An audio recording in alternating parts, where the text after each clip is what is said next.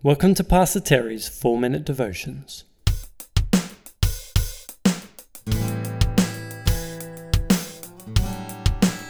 Bite-sized, biblical, Christ-centered messages to bring light to your day.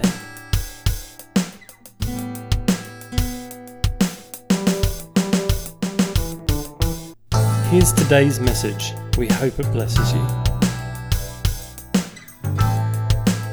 He who began a good work in you. This is from Philippians 1:6. Being confident of this, that he who began a good work in you will carry it on to completion until the day of Christ Jesus. Harassed by a demon-possessed slave girl, beaten with rods and then thrown into prison, I don't think anyone would say that Paul's experience of planting a church in Philippi was an easy one.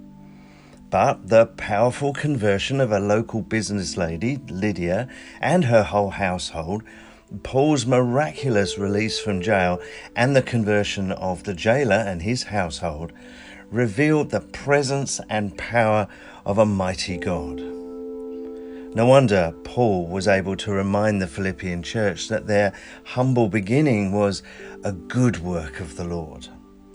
And if he did a good work back then, well, he is more than able to continue doing a good work today and into the future. And the same promise belongs to you and me. So what sort of ways might God continue his good works in and through us? Well, first, he can change us to be more like Jesus. 2 Corinthians 3:18 says, "And we all who with unveiled faces contemplate the Lord's glory are being transformed into his image with ever-increasing glory, which comes from the Lord, who is the Spirit." God loves us so much that he wants our unique personalities to reflect the love and character of his Son. The more we become like him, the more his glory is revealed in us. So how do we become more like him?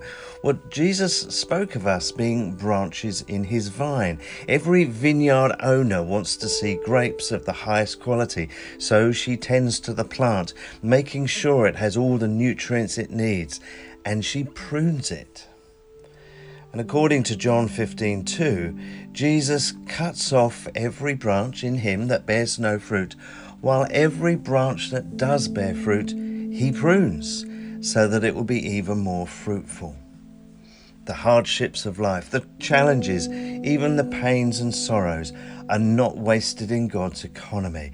The Lord uses them to prune in order that the work he began in us may find completion, in order that we may become like him. But there are things we can do to contribute to the process. Remain in me, Jesus continues. No branch can bear fruit by itself. It must remain in the vine. That's in John 15:4. Stay close to me, he seems to be saying, and then pray bold prayers.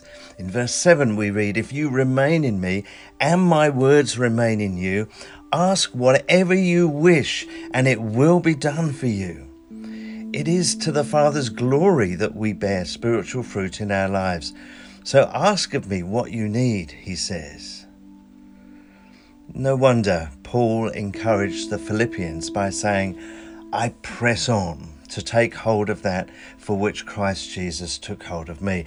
Brothers and sisters, I do not consider myself yet to have taken hold of it, but one thing I do, forgetting what is behind and straining towards what is ahead, I press on towards the goal to win the prize for which God has called me heavenward in Christ Jesus.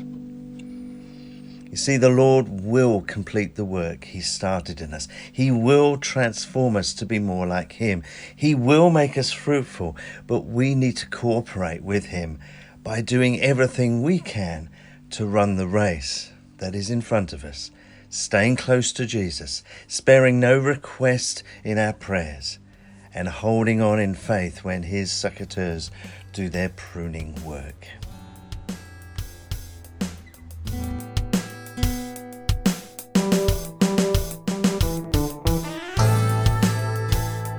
If you'd like to hear more devotions like this one, you can find them on your own podcast provider at 4-Minute Devotions - the podcast, or visit terrynightingale.com.